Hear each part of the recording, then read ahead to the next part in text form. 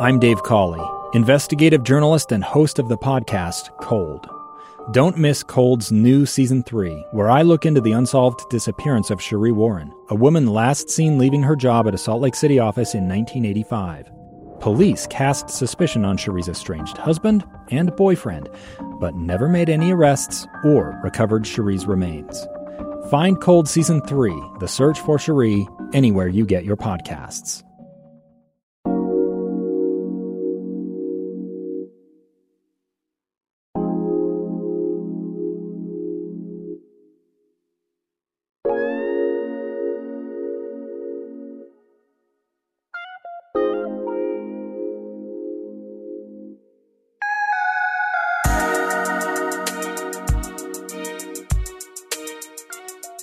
Welcome into Faith, Family, and Football with Clark Phillips III.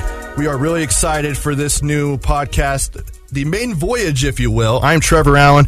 I'm one of the hosts of this show, but the main attraction, the headliner of this is Utah cornerback Clark Phillips III. Clark, how are you, man? I'm great, Trevor. How are you? I'm doing good. So we're starting up this whole podcast in case people haven't noticed on social media. You announced it on your Twitter handle and also on Instagram, which, by the way, give those out to the folks. Clark Phillips III on both Twitter and Instagram. So there you go. Look up Clark. Follow him if you haven't already. A bright star with University of Utah. So we ended up, now that name, image, and likeness is a thing, you can go out and sign deals, right, endorsements, and things like that. You actually chose to partner with us over here at KSL Sports, and you and I are going to be doing a weekly podcast together, Faith, Family, Football with Clark Phillips. Just talk about what went into you wanting to do that. Great question, Trevor. Honestly, I just wanted to do something that, would make an impact on the Utah community, make an impact on the kids that are growing up and seeing college football athletes nowadays. And then I wanted to do something that meant something to me. Faith, family, and football are some things that I stand for. And that is your family motto, right? Where That's right. It's faith, it's family, it's football, and it's in that order. Just talk about, first of all, just kind of your background of how that motto came to be, faith, family, football, just your upbringing, your background of growing up. Man, I'll start with upbringing. So upbringing, my dad's a pastor. Not a lot of people know that. So faith is, we don't have a choice. When we're, kids growing up in our household, was faith, we believe in God, and we believe God is, is our Savior, and, that without Him, none of us should exist. And so family is second, and it's really first on our list as well. All of those things can be first. And so family is super important because without pops and mom, little brother, little sister, none of us are, important anyway. And then football, love ball. I'm a cornerback. I lock down receivers, so I love football as well. What led you to be a cornerback? I know that there's some players that are like, man, I just want to be a quarterback, or I just want to be a running back. But did you always say to yourself, I want to be a cornerback? Man, great question. I actually started off as a running back. So I was Really? a running back in Pop Warner pretty much all the way until high school. My dad told me, he was like, dang, dude, this is where, the game is going. Spread is, coming about. Running backs have less value at the next level. It's still valuable, but you got to be the best. And cornerbacks, there's a lot of cornerbacks that are getting drafted. Now the number, I think, was 30-something or 20-something cornerbacks inside and outside last draft. And so, my dad was like, as soon as I went into high school, 9th grade year, he was like, I'm glad we made this decision, man. He was like, started having me backpedal 6th, 7th grade, learned how to kind of play a little bit. I was like, all right, I think I can do this. And he was just like, all right, you're going to be a corner. And so the rest is history. So you are the highest-rated recruit in Utah football history. Yeah. I say it every single time I interview you. Do you take pride in that? Man, a lot of pride. I know it comes with a lot of expectations, but, like I always tell you, there's no expectations like the ones I set for myself. And you've obviously got your own personal goals, which you're not going to share to the audience because it's something that you want to keep locked down, which is totally understandable. But you've also got some high goals for this Utah football team. Yeah. You guys were picked to finish second in the Pac-12 South, according to the media, which, by the way, media doesn't know anything. I just want to say that right now. No, we can agree with that. But you and Broughton had some pretty strong words. Both of you thought Rose Bowl, playoff, national championship. Yeah. That's right. Nah, me and Broughton, you guys know this. I said it. I'm sure he said it a couple of times. We compete every day, and that's just a small piece of the defense. You put guys together like, me and Broughton, and then you put, the 9 others, and then the whole defense. I mean, our second third, fourth, all of us have that same mindset. And so when you put all those pieces together, it makes something special. And so that's why we all have the utmost confidence about what we're going to do this year. Something that we're going to talk about on this show weekly, which you will be able to find on the KSL Sports app, which is powered by University Federal Credit Union, or at KSLSports.com, or wherever you find your podcasts. Apple, Spotify, Google, wherever you guys get your podcast, you'll be able to access Faith Family Football with Clark Phillips. We're going to talk about faith, we're going to talk about family, and we're going to talk about football. People want to get a lot of football, but I want to kind of backtrack. So we already talked about a little bit about the game itself, football, how you were running back at Pop Warner, that's right, and now a cornerback at Utah. But just talk about your family. Obviously your parents, your dad's a pastor. You've also got some siblings. You've also got a brother who's also playing college football. That's right. My little brother, man, he's Bryce, man, shout out to you, man, for real. He's really worked really hard over the last couple of years, and now he's at a smaller school. He's at a JUCO right now. He had a couple of D1 offers. He had a couple of smaller D2 offers. The kid chose to go JUCO because he felt like he was a lot bigger than what he was getting offered, and so now he's got to just play this season and get out where he wants. That dude inspires me every day to keep on working. Now he thinks he's faster than me just because he's taller than me. I say not, but every time I go home, man, he's ready to line it up and race. He's got that competitive spirit that, I feel like everyone has on our defense. Something I always found interesting, whenever you'd go home, whether it was for a week off or, the summer off or whatever it is during your off time with the Utes, you'd always go to a park somewhere and your dad would either put you guys through a workout or you guys would just be working on technique and, getting better, because he's also a cornerback. But just talk about the bond first that you have off the field with your brother, but then also him kind of taking the same path, obviously going a little bit different, in that JUCO route, which there's nothing wrong with that. But just the fact that you guys both play the same position, you both have that aspiration of playing at a high level, but also being brothers. Man, great question. It's really special to me, and I don't take it for granted, not one day out of the week. And honestly, we've grown closer as we got older, truly. In high school, we had a really close relationship, but it was just different, 2 different grade levels. We only see each other after school and at practice because classes are different and things like that. And so I've really, tried to take to him and really try to help him with his development just because I've seen everything a year before he's seen it, And so that's the blessing in it. I've been able to kind of help guide his process in a way, just giving him nuggets here and there. Hey, man, I think that you should do this. Hey, I think you should talk to this coach. Hey, I think this is probably where you want to go. This is what you want to do. Not telling him what to do, but just giving him kind of my take on things has been really just a blessing. And then he can do the same for me because we're so close in age. It's not like, man, I'm 5-10 years older than him. We're 14 months apart. So sometimes I don't know something. I'm like, hey, B, what you think, man? His name Bryce, so I call him B. He's like, little B, what you think, man? He's just like, I don't know. And I'm like, all right, won't do it. And so it's been special, truly. Now, as far as your parents go, everyone is one of these. Obviously, you're really close to both your parents, but were you a mama's boy or a daddy's boy? I have to say dad. Yeah? I have to say dad. My brother would happily take mama's boy, and I always used to tease him because I'm like, little B, always with mommy. But my parents have both been great for me, and I feel like our relationships are probably equal, most likely equal. But I feel like I've always tried to be hardcore, and so I always take to my dad. Your dad has pushed you, but I think I'm also figuring out, I've actually got a 5-year-old, Parker, which you'll probably hear about a lot on this show. But he's, still trying to figure out what he wants to do sports-wise because he's 5 years old. But I've also tried to find that balance of not pushing him too hard. That's right. But also hoping that he finds the love of the game. That's real. How was your dad able to do that for you? Man, great question. I think that's one of the reasons why you asked a great question, because one of the reasons why me and my dad have such a unique relationship, because he was able to kind of find that balance early on. He pushed me and my brother, in different ways. He understood what motivated me was different from what motivated Bryce. And he understood, how to, kind of get me to turn up on, to a different level. Because we were so similar, we have a lot of different similarities, me and my dad. Not just that he's Clark and I'm Clark, but there's so many more that are, beyond the surface. But he was able to just kind of keep me grounded, keep me level-headed, and then just keep me motivated. Like, I'd say I can think of specific scenarios, but I remember going, from 6th, 7th, 8th grade, preparing myself to go to high school, and he always kept on telling me, hey, man, if you want to play at the next level, you need to learn how to work.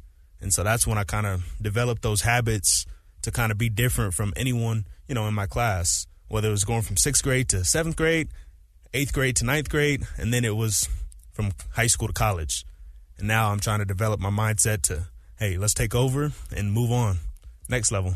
Now, is it safe to say, to tell our listeners here, that we will get your dad on this show? Most definitely. He loves it. He loves it. I always tease him because he can find conversation with anyone. We'll go up to a park and it'll be a stranger walking around, and I'm looking for my dad, and he's over there talking to some guy. He's like, yeah, I just met him. And, they're having a conversation like they've known each other 20 years.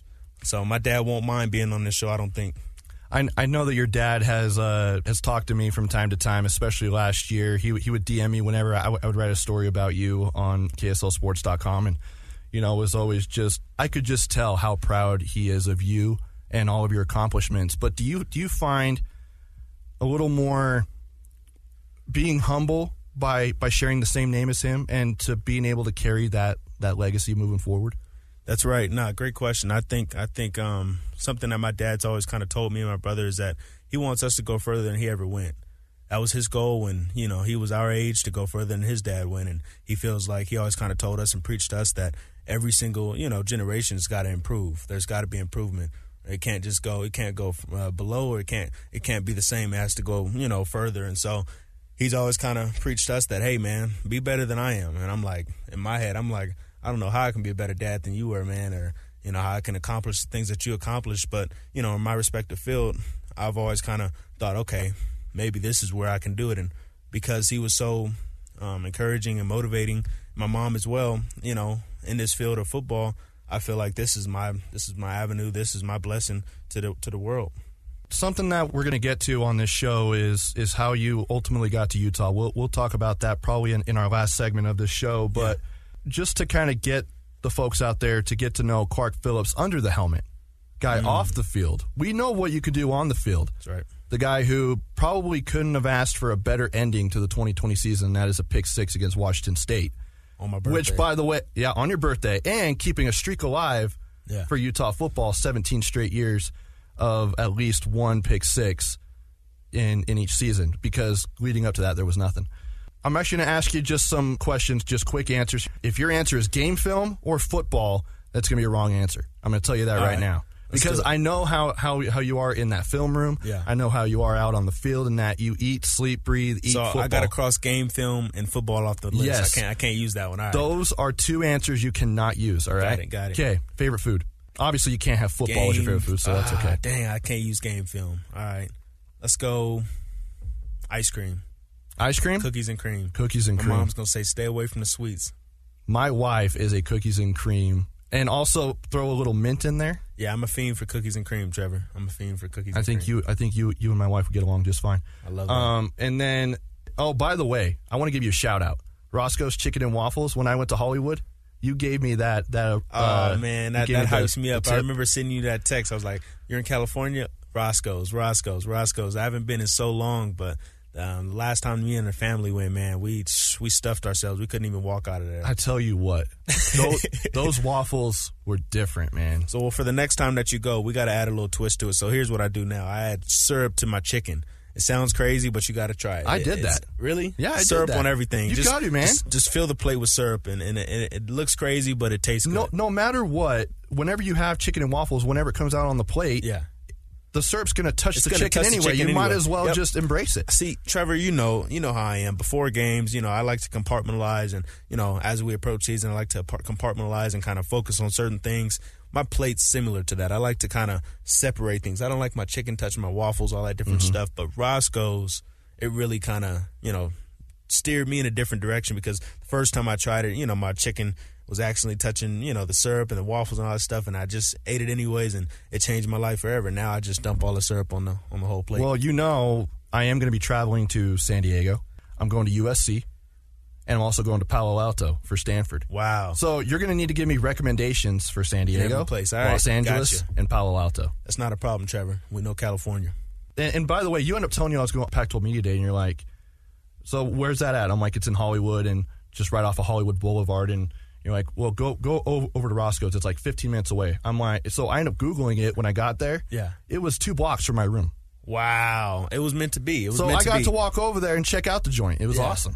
It was meant to be. I mean, That's crazy. It couldn't have worked out any better. I would have been disappointed if he didn't get to go to Roscoe's. I almost didn't because the very first night I went over there, it was packed. Like the line was out there, and I still had work to do. So then the next night, after media day was done, I was like, I really don't want to get out and walk and all that stuff because I was standing for 10 hours, talking to players and all that. I'm just going to get DoorDash. Yeah. And so they delivered it, and I ate it in the comfort of my own room, and it was just as good. Smashed it. You got to do it. Because, by the way, it didn't get cold because it's like 2 blocks away. Yeah. So it was great. That's awesome. So another couple of questions here. All right, favorite drink that's not water? Lemonade. Strawberry lemonade. Strawberry lemonade. It doesn't matter as long as it's strawberry lemonade. It doesn't have to be like a brand or whatever. I'd say the strawberry lemonade at Wendy's is pretty good. Oh, I am a huge fan of that. The strawberry lemonade at, I think, Buffalo Wild Wings. There's a couple of different places that have mastered it. Yeah. I'm saying to science. Are you the type that drinks it out of a can? No, I'm more of like it's got to be over ice. It's got to, my dad actually got me hooked on it because every place we go, man, I tell you, the strawberry lemonade, he asked first. Is there strawberry lemonade? I'm like, Dad, this is a coffee spot. This is a coffee, sit down place or whatever. And so it's hilarious in a way that I kind of discovered strawberry lemonade was something that I kind of fell in love with because of my dad as well. And strawberry lemonade, regular lemonade. If it's got lemon in it, I probably like it. All right, favorite TV show, and it can't be film. Man, I don't have one. It's just film. No, I'm messing with you. I was going to say, you got to watch at least a little bit of TV. I get it throughout the whole season. Yeah. You're locked in and all that stuff. You don't have time for film, but you do have an off season where you do have to rest a little bit. That's true. Then we self-scout. We watch our own film. No, I'm messing with it. Yeah, that you do too, but you can only watch so much of that at one time. That's true. Now, my dad's and my mom are always both kind of preaching, balance. You need to balance. Mm-hmm. Don't just do this. Don't just watch film. You need to, And so, my favorite TV show is probably the Martin Lawrence Show, and really, it's a great show, but really probably my favorite just because of, what I think about when I watch it. I think about, those Saturday evenings when I would watch that with the family, or Sunday, nights after church, day before work, the family would always sit in the living room. We'd watch Martin Lawrence. So it's those memories that kind of keeps me tied into whenever I see it on TV or whenever I can watch it on my phone. I just kind of smile and, even though I know like pretty much all the shows that I've watched and, they're the same ones because they're not, I don't think, producing them anymore, but they're just, it brings back those good vibes and good memories from when the family would sit there and just watch Martin Lawrence, Something that I want to do on this show, and during the season, it'll be a little bit harder to do that, but I want us to give one another a TV show to go watch. Okay. One that we haven't seen. Okay. And so, have you ever seen The Office? The Office. No, I have. My roommates are always talking about The Office. Are you serious? I'm telling you, yeah. So Max Cotton, shout out to you. You're going to probably listen to it. Probably. By the way, Max is a former actor. Yeah, Max is a former actor. That's why he's gotten me into. I've watched a couple of his movies or one of his. Dennis the Menace Christmas. Yeah. I've watched, and so that dude, I've watched some of his movies and stuff. We watched one of his most prominent movies as roommates, like 5 of us. We all sat there and cried. It was so sad and stuff. But that movie was great. I forget what it's called. He's gonna be mad at me when I tell him about this. But Maxwell Cotton, he's watched The Office. Thomas Yasmin, he's watched The Office.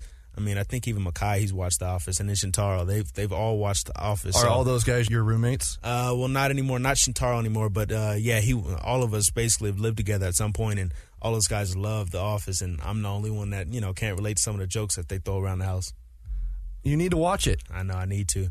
I just can't sit down. It's hard for me to binge on any show that's not film. It's one of those 20-minute shows. So if I know all the episodes are super short, right? Just take a quick break from film to let your mind just relax a little bit. Yeah. Watch one episode of The Office a night. That's all you need to do. One episode, all right. And then I think I might be able to commit to that. And then you'll probably get through the whole season or through the whole series by the end of the college football season. Really? Because I thought it was super long. Well, there's like 8 seasons, but maybe there's one night where you're just really tired and just want to just sit and relax. Yeah. You can watch 2 episodes and be done in 40 minutes. Wow. Okay. I'm just telling you. Have to take you on that because everyone talks about The Office like it's just the best show ever. So now that you're saying it, Trev, I think I got to go with it. Your 3 other teammates who were telling you to watch The Office didn't resonate with you, but when I tell you to watch it, now I got to watch it. If you say it's a good show, I believe. Hey, co-hosts sticking together. That's all I got to say. That's right. Now, favorite movie. Dang, that's a good one. One. That can be a actual football movie, but it has to be like a movie with actors and stuff, not you watching, a film on on covering a wide receiver for USC or whatever. Well, that's a movie too, because we like to make plays on receivers, and we make enough of them. You got I understand a whole movie, that, and they actually could probably make a movie out of your pick six against Washington State, but we're not at that point yet. Got it. Well, I'd have to go with Taken. The whole Taken with sequel or whatever. You are down the line with my wife. She loves Taken 1, 2, and 3. Yeah, it's just, I think Liam Neeson, man, that dude is just a ridiculously good actor. Straight up. Just like his ability to just keep, I don't know, that whole movie, man. It's just all of them, from Taken 1, the first one, to Taken 2, how they can keep on, keep him that athletic and that, fit at that age, like it's crazy. It's like you would not think that he's going to be jumping over things, swimming in that water, and then beating up 50 guys in one scene, just to save his daughter. But no one knows what they're going to do in that situation until you're tested. And so I think that just because he's always seems like the underdog in those situations, and similar to myself in a lot of situations, I feel like, dang, I just love that movie, so I can watch it over and over again. So calm, cool, and collected, even when his daughter's being taken. Great description. Incredible. Like, because I'd be freaking out. Yeah, just relax. He's like, here, he's talking to his daughter on the phone, and I just remember, I think there was a scene that, the scene that sticks with me most, I forget which Taken it was, but the guy I think it was 1. Yeah, I think it was 1. The dude was like, good luck, and he remembered that on the tape recorder. He played it in front of the guy and then bashed his face. That was like the best scene. It was just epic. It was crazy, and it was like, through the whole time, it was 6 guys sitting at a table, and he's just so relaxed. Just he knows that he can take them all out. I'm like, that's ridiculous, and that's where I want to get. All right, your favorite hobby, or is there a hobby that you have? Something I noticed. Yeah, you ended up taking up was rollerblading. Roller skating. Roller skating. I fell in love with it about 8-9 months ago, man, and me and Mekhi Bernard. So funny story. We both one weekend we're kind of sitting at the house and we were just kind of chilling. We're like, dude, we kind of do the same thing every weekend. He's like, dude, you go do your yoga, you go work out and stuff. And he's like, I sit here, play the game, not go get my workout. He's like, and then we're back to workouts during the week with the team. And he's like, we got to do something different. And so we both kind of landed upon, hey man, let's go roller skate. Let's see what there is to do in Utah. And so we both kind of sat there and I'm like, all right, let's go roller skating. So we searched up the local roller skating rink, and we were both the first day just kind of falling around and stuff, and we're looking like these big athletic football players. They're thinking we're gonna be good at skating, and we're both falling around. They're probably like, hey, don't get injured. Season's soon. Yeah, no kidding. Yeah, we both, because we're both competitive. Me on my end, I was like, you know what? I told him then, I was like, I'm gonna be the best roller skater to come through here. And so 6 months later, we both have 3 pair of roller skates, and he's customized a couple pair, and I bought a couple pair online. I customized 1 pair, and so now we're both serious roller skaters. We haven't been in a while because of fall camp, but man, I tell you, we both love to skate. Are you guys allowed to during season, or do the coaches say, I would just be careful with that? Well, is there like rules? It's kind of a gray area. I don't think that they would permit us to do something like that. I'm sure if we asked, they'd probably say, hey, heck nah. Like, you guys are two potential starters. Pretty much you guys are going to live in a bubble. Yeah, pretty much. And we really, honestly, even if it was allowed, we don't really have the time. Yeah. I wouldn't risk it. I wouldn't risk the injury. I'd much rather get a pick 6 than be sitting up, skating. So I'm like, I wouldn't do it during season or during fall camp, especially not even when the body's feeling good. It's like you don't want to risk anything. I do agree with that. So do you play video games? Nah, not really. I play a little bit of Madden here and there, but it's weird, man. I play, a couple of games, and I'm good for like months. Like I play, Madden for a little. I have a console. My brother let me bring it from the house. That's actually very nice of him. Yeah. So my first year, I didn't bring it, and then because I wanted to focus, wanted to learn the playbook, all that different stuff. And then when I finally brought it, now I'm like, I don't really play as much. Play every now and again, a weekend or so, and then it collects dust for 5 months, and so or for 3-4 months, and then I play it again. So yeah, I guess you could say I play a little bit of video games, but it doesn't consume me. Do all the other guys in that house play video games? Mekhi's probably the most religious video game player. Is he Madden, or is he like Call of Duty? Is he like NBA 2K? NBA 2K? Yeah, he's like a 2K guy because he thinks he was a former hooper. He's not very good. You can tell him I said this. He's not very good. He's probably going to be listening to this. Yeah, he can dunk and stuff just like I can. But he can actually, that dude's pretty athletic. He can 360 dunk. He can do all these different things. Mekhi's only 5'11", He's got long arms and stuff, but he's really, really athletic. Well, the running Utes could use a point guard. That's right. I don't know too much about the basketball team, but I'm sure Makai could help. But we need him more in our backfield than we do. Absolutely. On that. And we will definitely talk about the football team as they are in the middle of Camp Kyle, as we all like to call it. Do you guys know that it is called Camp Kyle? I saw that, I think I did see that. Kind of a hashtag kind of thing. Yeah, I love it. I love Coach Witt. Well, we'll end up talking about Coach Witt, Coach Shaw as we go along on this podcast. We're going to go ahead and take a break, pay the bills, but more with Faith Family Football with Clark Phillips when we come back. A gun in the face. Then all of a sudden they all kind of lined up. They pointed their guns at me. And this is the point where I thought, I'm going to die today. Started 2 years of horror for an American in Venezuela. They said, you need to give us your phone and get ready because you're coming with us. I'm Becky Bruce, and I spent a year researching and piecing together Josh and Tammy Holt's story about their ordeal in a notorious prison. That's when everything started to turn bad. We had another pound on the door. Boom, boom, boom. And there was the police once again.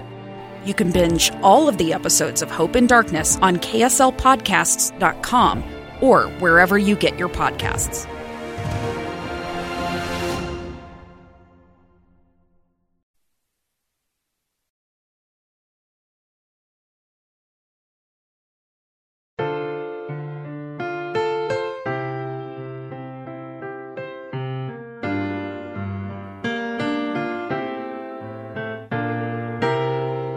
With more Faith, Family, and Football with Clark Phillips, the first episode of a podcast that we hope that you guys will enjoy. I mean, obviously, we're putting a lot of work into this. Clark taking time out of his very busy schedule to do this with us here on KSLSports.com and wherever you guys find your podcasts.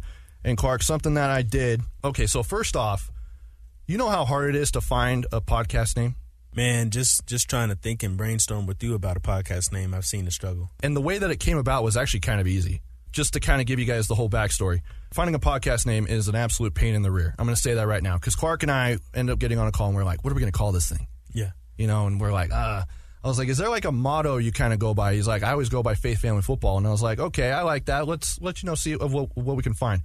The very next morning, I talked to my boss, Nate Dowdle. Shout out to him, by the way, for putting this whole partnership together with you and your team. And I was telling Nate on the phone, I was like, I really want to try and integrate Faith, Family, and Football in this podcast title. He's like, why not just keep it simple, Faith, Family, Football with Clark Phillips? I was like, I love it. I'm going to call Clark and see if he likes it. And I called you up, and you loved it right away. But one of the things he ended up saying, and it's kind of the secret, and it's not really a secret, but something you do with podcast titles is it's kind of your message that you're going to talk about weekly. Yeah. So you are obviously a man of faith. You are a family man, and you're a football player. That's right. So we're going to talk about all three of those things every single week here on Faith, Family, Football. And something that I did, I wanted to make this special for you because it's not very often that you launch a new show. This is kind of my co-host gift to you, if you will. Obviously, there's other things to to align here. I reached out to your parents behind your back. Man, why would you do that? I'm hoping that it ends up paying off and you're not mad at me by the end of this. And I just said, look, I said, Pops, I want to get an audio clip of you guys talking about Faith, Family, Football and launching the show. And I'm going to play it, and Clark's going to hear it for the first time on this show. So I'm going to play it for you. Do you want to go with Mom or Dad first? Let's go with Mom. All right, Mom first. All right, here is Clark's mom. Faith, to us, just means having the ability to believe in what we can't see, in spite of what's going on around us. Having faith allows us to love our families unconditionally and be passionate about our spiritual gifts. Most importantly, not take anything for granted. Being fortunate to play a sport that he loves at a higher level, Clark is able to live out his dream. Having the faith that his hard work, resilience, dedication, and passion will make a way for him is why he does what he does. Wow. Love you, Mom. You know how much faith means to us as a family, to me. And, you guys have really instilled that in me since the moment I was born. Growing up with you guys was amazing. I just can't wait to continue to show my light, and show my faith to this world. All right. Are you ready to hear from Dad? Let's do it. Pops. Right. Here's Pops. So faith, family, and football with Clark, man, I think that's a dope topic. I think it's an incredible opportunity for Clark to extend his platform. And, faith has been a huge part of our family. And I think it's been a big part of Clark's development and his perspective and his values. Family is everything to us. We're a close-knit family. We try to model that and what family really is to Clark and to his siblings with hopes that it would translate, to their lives as they grow. And even to sports, I think one of the principles that's transferable to team sports is family. The honesty, the commitment, the sacrifice are all ingredients, of a family. And I think of a great team as well. And, we love football as a family. Football has been a part of Clark's life growing up. I think the incredible opportunity to experience ups and downs and, the testing of your discipline and your mettle and your character, or really the revelation of your character, all is on display in the game of football. Faith, family, and football have no doubt been a super, important part of Clark's life. And we love the opportunity to support him, in his journey with the Utes and continue to live out these principles. Go Utes. Wow. Thanks, Dad. And I'm just so appreciative for both my mom and my dad. And thank you, Trevor, for including my mom and my dad on this. And you know how much family means to us. It's in our title, Faith, Family, and Football. And so just the fact that they were able to kind of give their take, and I'm sure you can hear the resemblance in their voices and their perspective and the way that I talk about faith, family, and football. My dad literally speaks the words that I can't express into, basically it just shows you, how close we were and how close we are, my mom and my dad, and how they really kind of helped form and shape my perspective on everything. I'm just thankful for them. I was texting your dad when he sent me those audio files. And after I listened to your mom's, I was like, that is incredible. I said, I hope she's not gunning for my job. And my mom is a bright woman. She's taught me, everything that I know, man. And she's always kind of been that 1-2 punch with my dad. My dad, I know if I come to them, with a question or something, or they come to me, with a lecture or something, I always tease them. I'm like, free lecture, me and my brother, free lecture, here it comes. I know that my dad's either got the words or my mom's got the backup, or my mom's got the words and my dad's got the backup. And just their ability to kind of, work together as a duo, as a team is amazing. And it's what I aspire, to have in my future wife. So once I told your dad, I hope that she doesn't come for my job. He said she doesn't like talking, but she'll do anything for Clark. Wow. And that's true.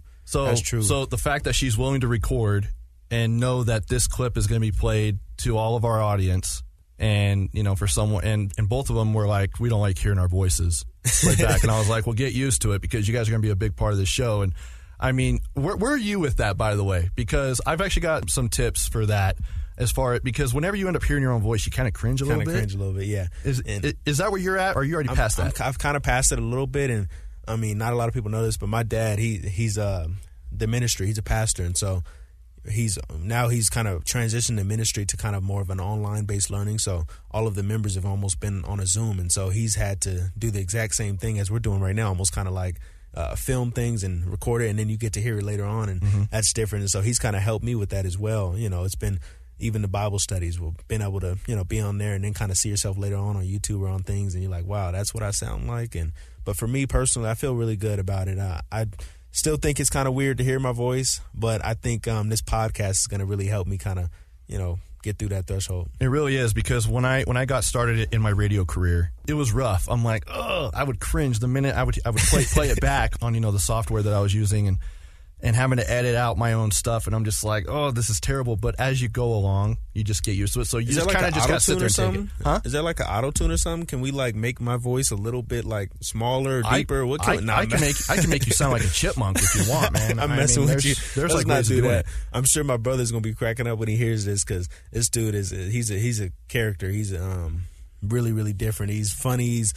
He's everything that I'm not in the music world, especially because this dude, he literally has tried to make beats. He's tried to do a couple of different things just for fun, by the way. He has a computer and stuff, and he's made different beats, and he's actually pretty good at it. And sometimes he'll mess around with the auto-tune on his computer, and he'll have me come get on the track. He's like, dude, you can't rap, but I can't, and it's just the truth. But this dude, he's really, really good at that as well. And sometimes he'll make my voice sound funny, and I'm like, dude, why you got to do that to me, But it's all because I don't like, hearing myself on, on camera or even, on audio, but I guess I got to get used to it, like you said, Trev. Doesn't Solomon Enos do something similar to that? Doesn't he have like a computer where he does like his own beats? I'm pretty sure, yeah. Solo, he's really good. I think I've actually heard one inside of the locker room. He was playing him one day, and we were all kind of walking through. We were like, who is that? Like, we haven't ever heard this. Kind of like bobbing your head a little bit. Bopping a little bit, and I was like, who is this? He was like, this is my beat, man. And I was like, all right. But he's really good at that. I think there's another guy on the team. I'm drawing a blank right now, but we got a good collective of wide variety of talents, in our locker room. One day I'm going to ask you, the best talents of certain things of each guy on the team, or of, who's like the best singer, who's the best dancer, who's the best, all that stuff, because you guys are all really good at what you do on the field. Yeah. It's kind of interesting to get. But people have hidden talents, and I can think of a couple of guys right now, but I won't spoil that. I just wanted to touch on faith, because faith is a big part of what you do. I'm also a man of faith as well. How has faith shaped you into being a football player, and how does faith help you throughout a football season?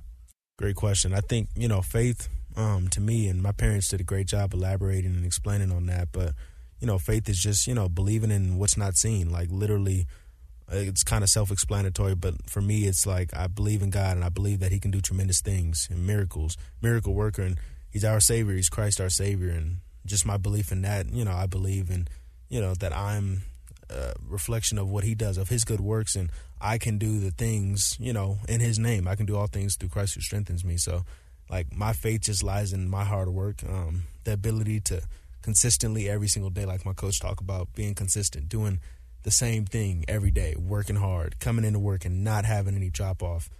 And then, we line it up on game day, and we got faith in that. Hey, we've done our work, we've done those things, and, and our faith in God is going to get us through that.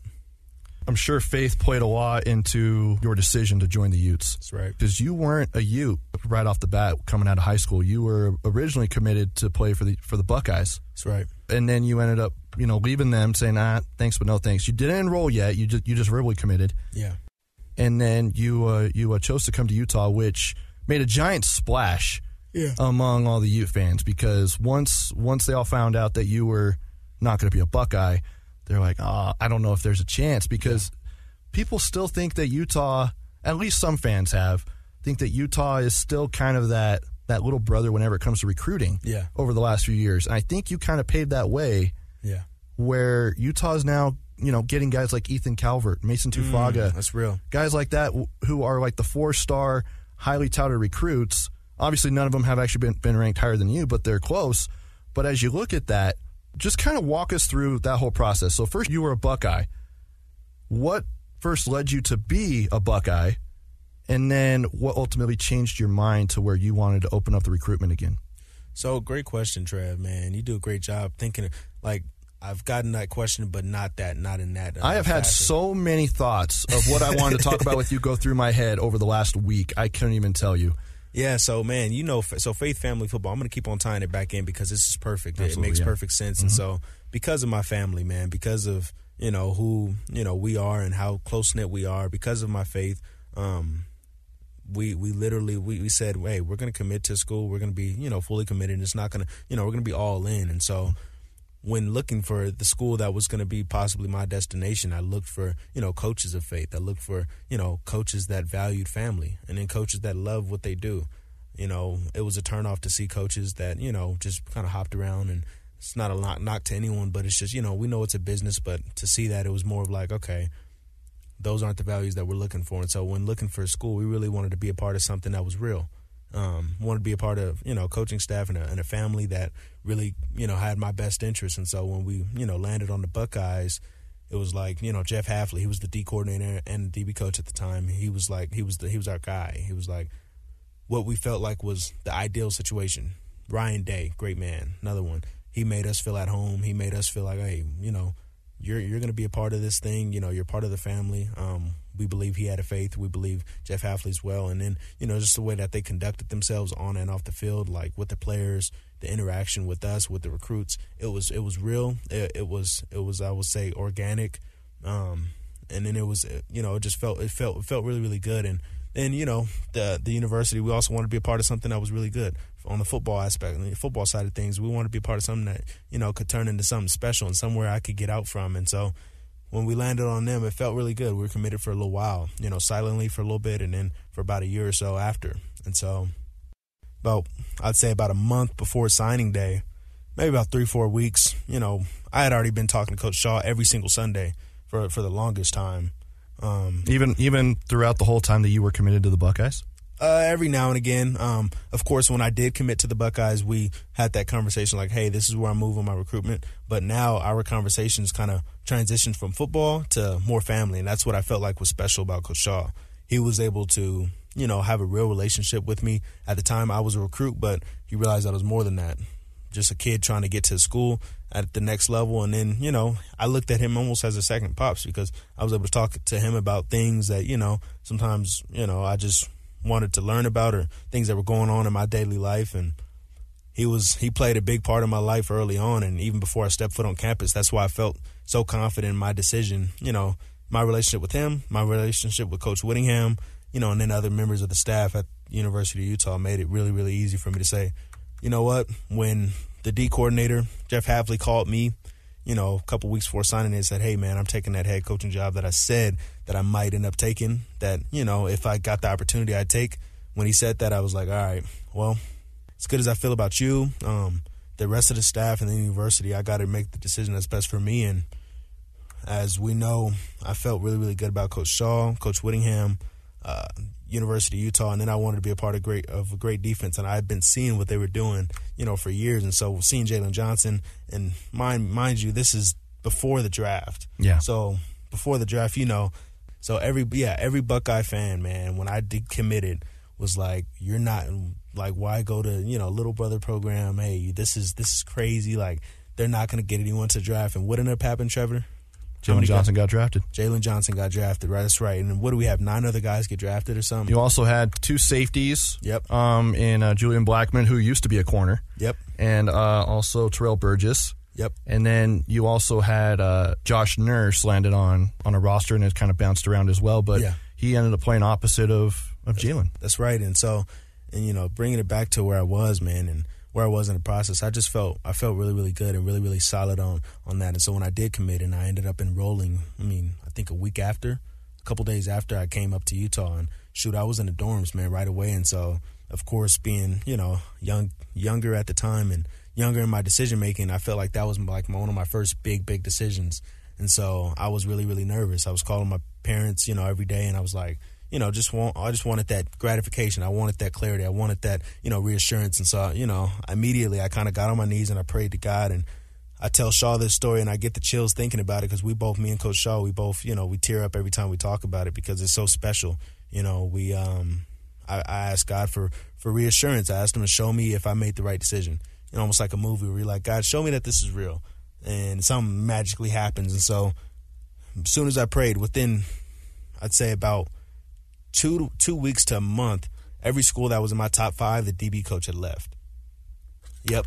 Every school that I was considering flipping to. So this is actually coming out of high school. Yeah. So you hadn't committed to the Buckeyes yet. I hadn't committed. So as soon as I had decommitted from the Buckeyes, I had a new top 5, and I had some schools that I was like, okay, you know what? Here's where, I can go. Here's where I feel like I can, come and make an impact. Here's where, I have good relationships with. This wasn't even including Utah. Utah was kind of like, okay, I feel really, really good about the program. I can go here, and I feel really good about the staff, and I feel like I can go here and, and compete to win a job. And then I just love the program, and I love the university. Can't wait to go there. But I had a top 5 that I felt really good about as well. Which was? I had Oregon in there. I had Texas A&M. I had, Penn State, UCLA, and then there was one more. But all of those schools, there might have been even 6. Cal as well. There was Cal. My dad really, really did like Cal. But all of those schools in my top 5, man, all of the DB coaches, not any other coach, just the DB coaches, had left within 2 to 3 weeks. And I felt like that was God showing me, hey, you made the right decision. You're good. Wait, so when you decommitted from the Buckeyes, yep, Utah wasn't even in your top 5 in that recruitment yet? Utah was in my top 5. It's kind of weird, but I wasn't I'll just say I wanted to kind of keep the list open, and I wanted more opportunity and more of kind of a wide variety of different options. I felt really, really good about Utah, but Utah was always in the mix, and I feel like, whether I mentioned them or not, I was going to be good, and the coaches understood what I wanted, and Coach Shaw already knew what it was, and so I included schools in my top 5 that were a possibility, if that makes any sense. And so I kind of like, and so when that happened, that's when I was like, okay, this is where I'm supposed to be. Not any other school, not my top 10, it was just the schools in my top 5. All of the DB coaches had left.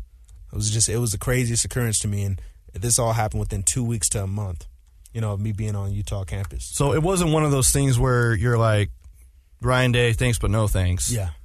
To, hey, Coach Shaw, I'm coming to Utah. It was a process. Yeah, it really was, and it was a tough one, and it was a lot of prayers, a lot of tears. It was tough, man, and because when you're committed to a program for so long, and when you grow up with the values that kind of I have and my family has, like you commit to a program. It's not like the typical recruit that's trying to do things for certain reasons and all that stuff. We were really committed, and we really I really did think I was going to be enrolling a week after I was going to be signing the papers, and so it's just crazy the way it happened. And so that's why we considered waiting, not coming in early, because I didn't want to make just a rash decision. Yeah. And I told my family, and I was like, what, I feel good about Coach Shaw, and I feel good about Coach Whittingham. I've been talking to him for the last couple of years now, and over these last couple of months, I've been talking to Coach Shaw every Sunday. We talked every Sunday, not even about football, just about life. And I'd tell him about 7-on-7 tournaments that I went to, tell him about, girls that I was talking to. He was in there for all of those situations and for all those, memorable moments. And so when Ohio State, when those things happened, and when my coach said that he was going to be taking his, opportunity at Boston College, I was like, well, is God trying to show me something? Do I need to go to Utah? Because I was talking to Coach Shaw, not even knowing that, this was a possibility at the end of it, because I'm thinking that I'm going to be committing, or that I'm going to be signing the paperwork, a week from now. I had no idea that Jeff Hafley was going to be, heading out the door. Yeah, heading out. And so when it happened, I'm like, interesting. So I had a top 5 on standby. Me and my family talked about it. We're like, so what do you think? My mom really liked Texas A&M. Coach Coach Price was over there, and he really did loved us. And he's like, dude, this should be a no-brainer, And so guys like that. And then, I love Cal. My dad loved what they stand for. He felt like that was a good opportunity there. He was pretty coy about the whole situation. And so when it happened, I'm like, this is where I see you guys. And my family's, like they kind of told you, they've always backed me in every decision that we've all made, and every decision I made. And that was like my first big one. So you never thought, out of all of the letters, all of the offers, all of the phone calls, all of the emails, all of the swag that you got, I'm sure you've got shirts from every school in the country, that you thought that you would be landing and playing your college football career at the University of Utah? Man, I would have never thought, and I always tell people 2-3 years ago, if you would have asked me where I would have been, Utah wouldn't have been the first school that came to mind. And if you would have said Utah, I would have said, wait, what do you mean? Like Utah out of all schools? And just because, in the recruitment, you're kind of propped in a way. 3 years ago, I was in a whole different situation. 3 years ago, I was being recruited, by Alabama, by schools like that, by Clemson. And I had just gotten those offers. So it was like, dang, I think I'm going to go to Alabama. And so as you go through the recruitment process, you fall in love with schools, you fall out of love with schools. And early on, I really did love Clemson. And my dad loved him. He's like, playing for Dabo, huh? Yeah. He's like, look at their DBs, look at their corners. And I'm like, I love it. And so they got some dudes. And I'll say one thing, man, and I'm just honestly so grateful for, the way that my recruitment process went. I started getting recruited super early, so I was able to almost like mature and kind of grow up, from, my sophomore year. Earlier, my sophomore year is when I got my first offer, UCLA. I was going to say, who was that? UCLA. My mother graduated from there, so that was super hard for me to kind of X out of the top 5. And so when they offered me, it was like, okay. How far out was Utah from that? When did they offer number you? 3, I believe. Really? I think they were offer number 3.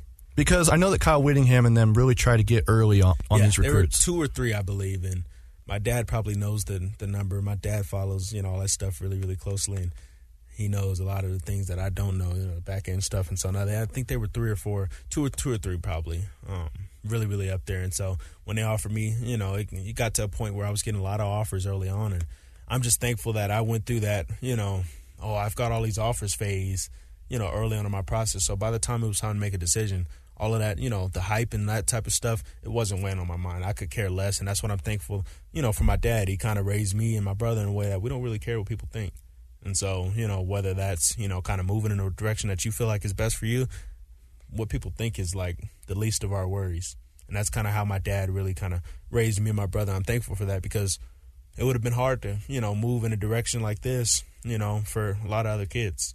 But for me, it was like, by the time I got to my senior year, late junior year, senior year, I was like, I'd be fine with going to, just the school of my dreams and the school that's best for me rather than any school, that the fans feel like I should be going or, I was getting ridiculous amount of comments on my post. Hey, you need to be here. You need the Crimson Tide, all this stuff. And I'm like, yeah, you get a lot of that. Little do you know. And people, quoting conversations that I'd had with Saban and saying certain things. I'm like, they don't know that. They're not in my top 5 right now, but hey, that's for them to figure out when I'm enrolling. And so my biggest thing was I just want to get into college. The fact that Oregon was in your top 5 and you didn't go to Oregon makes you fans really, really happy. Yeah. Because Oregon has come into the state of Utah and taken the top talent from this state to go to Oregon. What's his name? Corner, right? There's a couple of them. There's Jeff Bossa from Kearns High School. Yeah, I remember him. He went. So did a couple of O-linemen that were number 1 and number 2. Jackson Light, but I think he goes by Jackson Powers now. And then Kingsley Suamatea. Wow. And then there's so Oregon's got at least 3 of the top 10 players from the state of Utah just in this last recruiting class. That's crazy. So to see that you had them in your top 5 and you didn't go to Oregon, I think makes them happy. Yeah, most definitely. And now Oregon is a great program.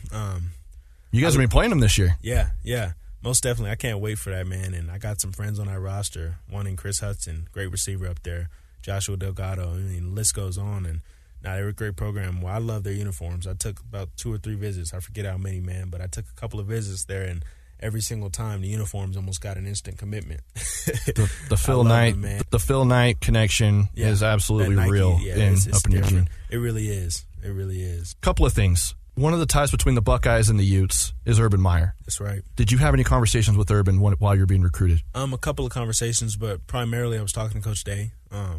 Because he wasn't technically, I don't think, in office at the time. But Coach Day was he was more the mouthpiece for that staff, being that he was the interim head coach at the time, I believe, or the head coach.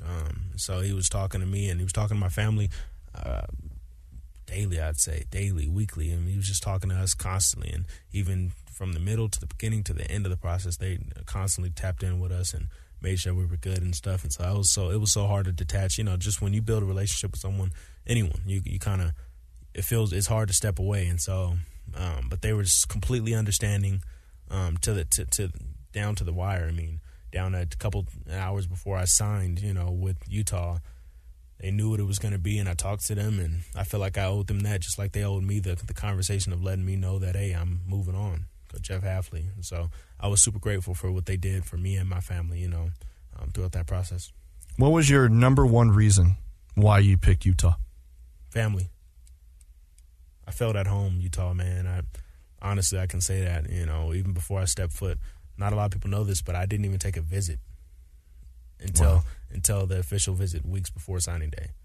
The fact that I was able to feel that comfortable, with just conversations, and mind you, I'd taken about 30 to 40 visits, everywhere in the country. And so just that, the warmth that I felt with the university, the warmth that I felt with the staff, Coach Shaw, even with Coach Galley, prior to me even meeting him, just, hearing his voice and talking to him, I FaceTime Coach Shaw all the time and all that different stuff. And then, with Coach Whittingham, I felt really, really tight with Coach Freddie Whittingham as well. Yeah. He was my primary recruiter early on in the process. Then it kind of transitioned to Coach Shaw, but just the comfort that I felt with the entire staff. And then even before I went down there and I discovered snow for the first time, when I came down here, the warmth that I felt literally, it was amazing. It was a blessing. And, man, I'm just so thankful. I'm so thankful I'm out here now. And now I'm, used to the snow. I like to say we're going to get some in a couple of months or probably a couple of weeks, huh? Yeah. Probably we've had it as early as October and as late as April. So I gotta May, get June. my shovel and my rake, right, from my car. Well, just get that. Just get some of your teammates out there to help you out with that, right? All right. We got one more segment. You want to talk about some Camp Kyle? Let's do it. All right, Kyle. we'll do that coming up on the other side. It's Faith Family Football with Clark Phillips.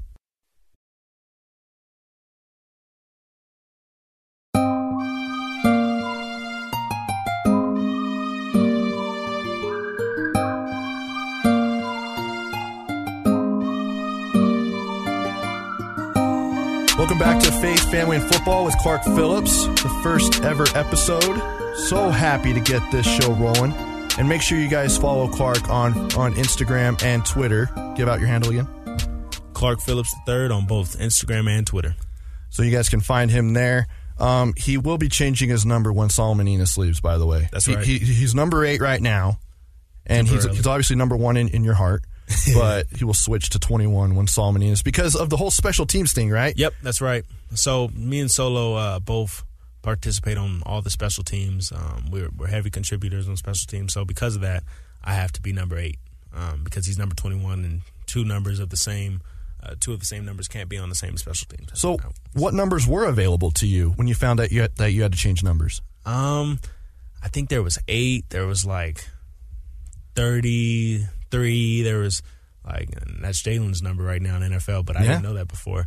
There was I don't know. 20. By the way, also 33 is kind of like meant for like the punters usually, because like Tom Hackett had that, Mitch had it when he was there. There were some interesting numbers, man. Not a lot of singles, and so when I saw 8, I was like, okay, I wore number 8. 8 still means a lot to me now, Trev. I wore 8, early on Pop Warner, and then I wore it again. I want to say later in my Pop Warner career. But 8 was, I think, one of my first numbers after number 1. My first flag football year, 8 was my first number. There you go. And tackle. My dad will probably call me after and say, "Hey, 8 was actually your second number. 8 was your third number," because he knows the exact years and numbers and how they. Dads always know that stuff. But I wore 8 sometime in my Pop Warner career. I'll say that. Well, there you go. And so just to now touch on camp, you guys are in the middle of camp.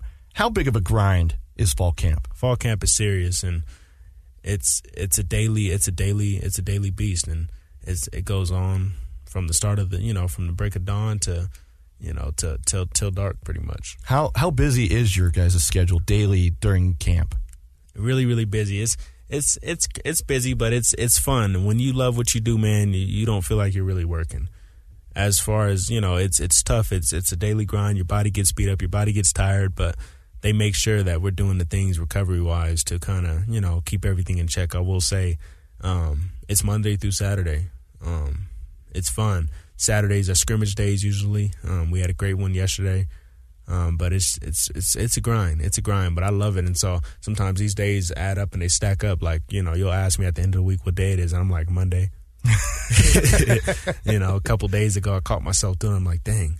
It's because, you don't really look at your phone as much. My parents get upset at me because I don't really use it as much. And I turn it off and I go to sleep, and I'm back up at 4 a.m. doing yoga. And so my parents are calling me at 9:30 or 10, and I'm knocked out already. I'm already snoring because, 2, I value sleep and I need it for my body. Doctor said I might have another inch. Really? Yeah, they said that, and so who knows? Take that and run with it. Yeah, right. I really do need it. Now, I won't say I really need it because I mean, work on every other. You're still very athletic. Yeah, and all I that, jump ridiculously high, but another inch wouldn't be. I wouldn't be mad. So I'd still try to sleep in. Nobody would. I wouldn't be. I wouldn't be mad if I got another inch. Yeah, but primarily it's just for the recovery and just for the body and stuff. And I feel like it can't hurt you. Well, you ended up opening up the door about the scrimmage. Yeah, they made Witt available. Yeah, they made Nick Ford, Devin Lloyd, Britton Covey, and Mika Tafua available to us. That's right. Yeah. Sounds like the offense had a better day. The offense did really well, Trev, and I'm biased. I'm on the defense side of the ball. Obviously. But the offense, contrary to scrimmages prior, I'd say, me being a competitor, we usually get the best of them. But they did some great things, and it's just special. It makes me happy, even though we were on the short end of the stick this time, to see our offense to come together like that, and just see the quarterbacks doing their thing, to see the receivers doing their thing, to see the running backs doing their thing, and it was just a collective effort. That kind of really reflected, what we've been kind of doing and what the coaches have been preaching during fall camp and during spring, during all that stuff. And it looks like it's all coming together for the better. One of the things last year going into that COVID-shortened season, well, at least when we were talking about a season coming up, because for a while the season was canceled. Yeah. One of the big concerns for Ute fans and everything was having to replace the entire secondary. Yeah. Safeties, corners, nickel, everything was gone. Javelin was in the NFL, so was Jalen, Yeah. Tariq Lewis, Josh Nurse, Terrell Burgess, Julian Blackman. They were all in the league or graduated.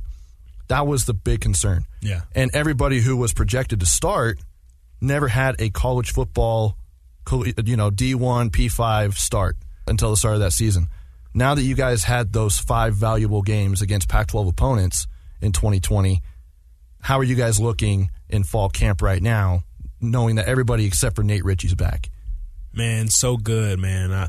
I'll just touch on it, because I feel like it needed to be. And I said it, I think, in a couple of interviews a couple of days ago, but the secondary and specifically the defense as a whole, it's coming together. And I feel like we're starting to take on, that persona and where we are, as our culture and how we want our culture to be right now. It's starting to really come into full effect. And I feel like as we get inch closer to season, it becomes more defined. Like our secondary, we're trying to, make more plays on the ball. And I feel like throughout practice, at least, we're starting to do that. And, the scrimmage was really, really good for us because sometimes we need humbling, and all that stuff was a blessing because, with more plays made on offense, those guys are on scholarship too. Coach Shaw always reminds us, they make a good play on us. Hey, they're on scholarship too. Let's get back up. Let's make another play. And so just having that perspective on it, kind of gives us hope for the next play, and it gives us confidence as well. And so now I'll just say that the defense, man, we're excited. We're excited because we don't even know what we can do, but we have some goals. How big of a leader is Devin Lloyd to you guys on that defense? Devin Lloyd, man, he's special. That dude he's the same guy every day. He consistently, pushes everybody to be great, no matter what position room. He leads by example. Sometimes, leading is not even, you don't even say anything. Sometimes he just shows it. It's just like, I pull up to the facility to try to be the earliest, and I see Devin's car out there. I'm like, all right, I'm going to be here earlier. Pull up the next day a little bit earlier, Devin's still there. And and so just little things like that he does to kind of lead by example, is what makes him special. On that flip side, I would ask you about the quarterbacks, but you really don't know because you're keeping your eyes on that wide receiver. Right. How are the wide receivers looking? Because I know that was one of the big concerns coming in when Brian Thompson left and when Samson left. And you're going to be facing both of them because they went to teams that you guys will be playing this year. That's right. But you guys also got Theo Howard. You also got Manur McLean, Britton Covey, Solomon Enos, and Devon Vele. Those are kind of the main guys. How are the wide receivers looking right now? Man, great. Just seeing all those guys from day one of camp to now, the development, in which that they've taken has been a big step that they've taken has been great. I think that we have, I think I saw Britton Covey say this as well, but about 6 guys that can make plays consistently. And all of those guys, I feel like, have already done it, and some of them can't wait to show it. And I just feel like they all, can bring something to the table that's, different and unique from the next man, but also, it's gonna really help us as a team. And I feel like, everyone on that offensive side of the ball, receiver wise, is gonna do something special because we got some special guys. I mean, and Theo Howard, Manur McLean, you got Britton Covey, you got guys that are vets in the game, and you got guys that are trying to make a name for themselves. And so I'm excited to see what they do. It's fun competing with them. You also room with a running back. Yeah. There's 4 guys competing for that job right now. That's right. And Kyle Whittingham said that Tavion Thomas is comparable to Derrick Henry. He is. That's insane. He is. That dude is ridiculous. He's all of 6'2.5", 6'3".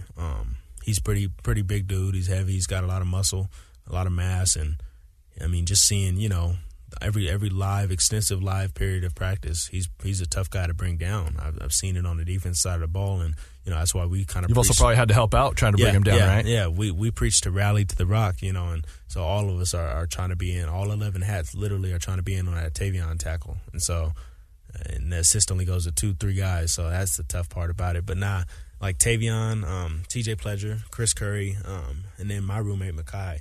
All those dudes have done special things throughout camp. There's still a little bit more. There's still a lot more camp actually to go. But it's just special to see, when you got a special room like that with 4 or 5 guys that can possibly take over the show at any moment, you kind of sit at the edge of your seat every practice. I'm like, even though I'm on the defensive side of the ball, sometimes you sit back, and when we're not in, I'm like, dang, just kind of spectate for a little bit, like, all right, these guys are really, really good, And so it's fun to watch, but I just can't wait for season, man, and I can't wait to see what these guys do, because we know how fall camp went last year, and there was unique things, but, we saw who ended up really taking, the majority of the lead and majority of carries after, the first couple of games, and that was special. And so I'm curious to see who really takes over game time, too. And you're talking about Ty Jordan, who tragically passed away on Christmas night in Denton, Texas last year. We will talk about Ty as we get closer to the season, because I know you guys are going to have some plans to honor him. That's right. You guys have already done something where you guys his locker is full. Yeah, his locker. With his jersey and pads. His loop, his jersey. So our loops consist of basically our workout gear and our practice gear, our cleats and stuff. And so we've got all of his stuff inside of his locker, and it's right by the exit, right by the entrance. So whenever we come into the locker room, we'll see it. Whenever we leave, we'll see his stuff. And so I think it's going to be special. And, all the guys immediately will watch the video after we toured the locker room for the first time a couple days back. We all, were kind of tearing up because we knew how special he was to the family and how special he was on the field, man. He touched a lot of lives. Yeah, and they actually showed footage on Twitter, the Utah football did, about you guys watching that highlight video on that giant Jumbotron in that stadium. Yeah. Just what was going through your mind when you guys were watching that? We're not going to go too deep into Ty because we're going to honor him as we get closer to the season. But since you guys did watch that highlight video after checking out the locker room, which by the way is freaking amazing. Yeah. Just what was going through your mind? Man, I was thinking of my man's contagious, energy, his smile, his ability to kind of lift people. Man, after I got my pick six, man, he was the first man that came and ran over to me. He was like, man, you starting to look like me. You starting to look like my son out there. I just remember his word and his voice. He said that, and I watched that video over and over. I still got it on my phone. I just remember that dude, he was as humble as they come, as competitive and as much of a dog as he was as humble as they come, and he was a worker. The receivers didn't want to get work with me after practice, or if they couldn't, because they had meetings, that dude was like, CP, you want to get some releases? Dude would come and he'd run by me because he's fast, and so that dude was special, man, and I just think about him sometimes, and I think about him especially now, and now every time we see that locker room, like, yesterday, it was just special. I sat there for a couple minutes, and I just kind of reflected and smiled on, and thought about, the times the conversation that we've had, the deep, and even just the small talk, and the times he made me laugh and the times I made him laugh, and man, I'm just blessed to have been touched by him. He's a special dude, for real. Final thing, there's phases in camp. Yeah. You guys are excited to get going.